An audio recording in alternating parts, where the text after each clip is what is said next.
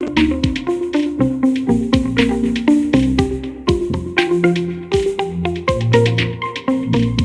my name is Sorato Minami. I would like to talk about our study on the relationship between neural oscillations and esports performance.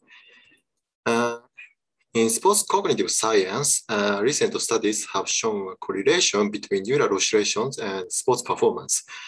For example, skilled basketball players showed the increase in specific neural oscillations during the preparation time before successful free throws. As a framework to explain this phenomenon, the neural efficiency hypothesis has attracted much attention.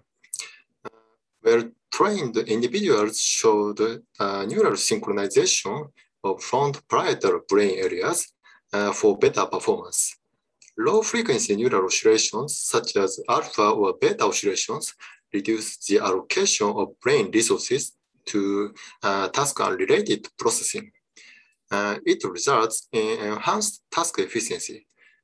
Previous studies have only dealt with the single sports action as an experimental task.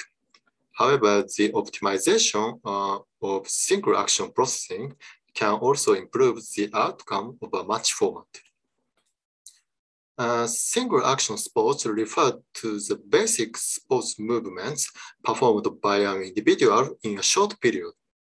Due to the nature of the task, the match format and the single action format are different in two major aspects. The first is uncertainty. In the case of a single action, the players know in advance what action they will perform. The series of motion is completed by one person. On the other hand, in the match format, two or more players interfere with each other's actions. As a player's actions can completely change depending on the opponent's actions. It is impossible to completely know what actions to take beforehand. The second is the difference in time scale.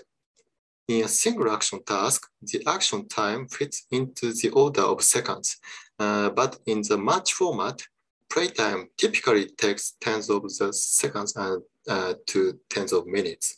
So in these points, it is unclear whether the efficiency through neural oscillations applies to the win or loss of more complex and prolonged match format. To clarify this issue, it is necessary to take a new approach to treat an experimental task as a match format. Compared to the traditional sports competitions, the exercise in esports is limited to both hands, which enables us to measure physiological states during a match. Especially a fighting video game is an appropriate task to investigate the relationship between the neural oscillations and match outcome. This type of game consists of the repetitions of round and round interval. Players focus on the visual motor actions during the round. On the other hand, the round interval is not accompanied by any visual motor actions. The visual representation is almost the same each time. So it is relatively easy to control the experimental condition during this period.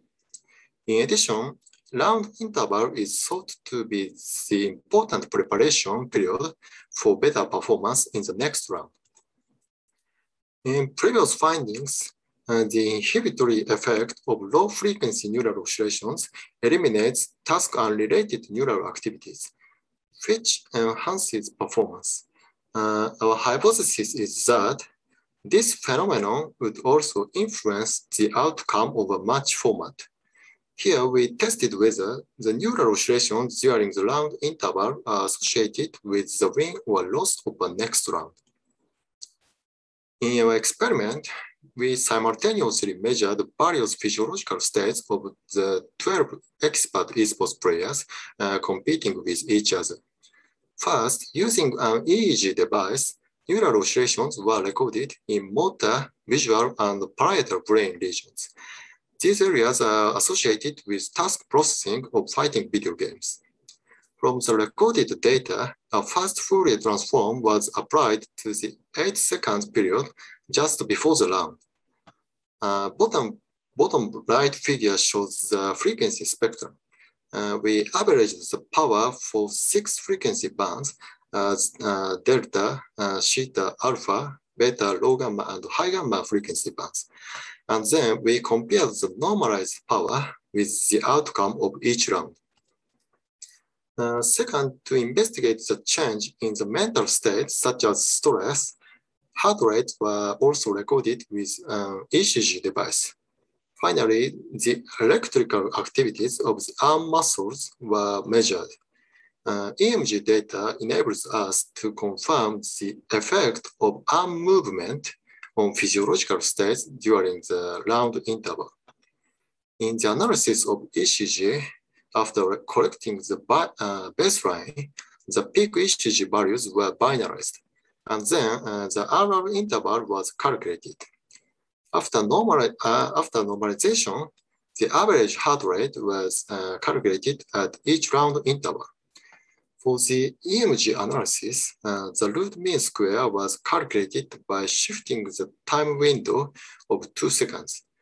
As with heart rate, we normalized and calculated the average root mean square for each interval. From here, we explain the experimental results. These figures show the average EEG power of the parietal brain area during the round interval.